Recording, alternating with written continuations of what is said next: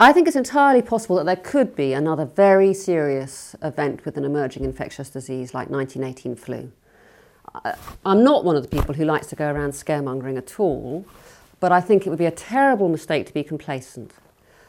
We don't understand enough about the emerging infections to feel safe that there isn't going to be a big problem.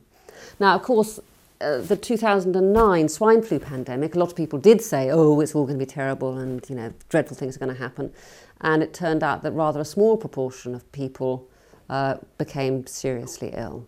So perhaps it's an unfashionable view at the moment, but I think we should still be cautious and prepared. For something like influenza, even though we know how to make a vaccine, it takes a long time to prepare enough vaccine. So the point about a pandemic is it's something new. And you can't prepare a vaccine in advance because you don't know what it is that's going to cause a next pandemic.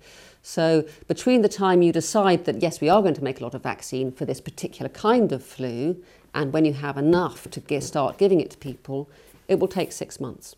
And that's simply an engineering issue. It takes that long, that there are not that many factories in the world for making these vaccines, and that's how long it will take to make a lot of doses. And that's not 6 months to make enough doses for everybody in the world. It's enough doses, basically it's time enough to make vaccines for the people who've pre-ordered them.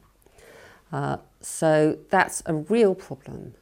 And one of the reasons why the decision to buy vaccine has to be made very quickly, really before you know for sure whether it's going to be a real problem or not.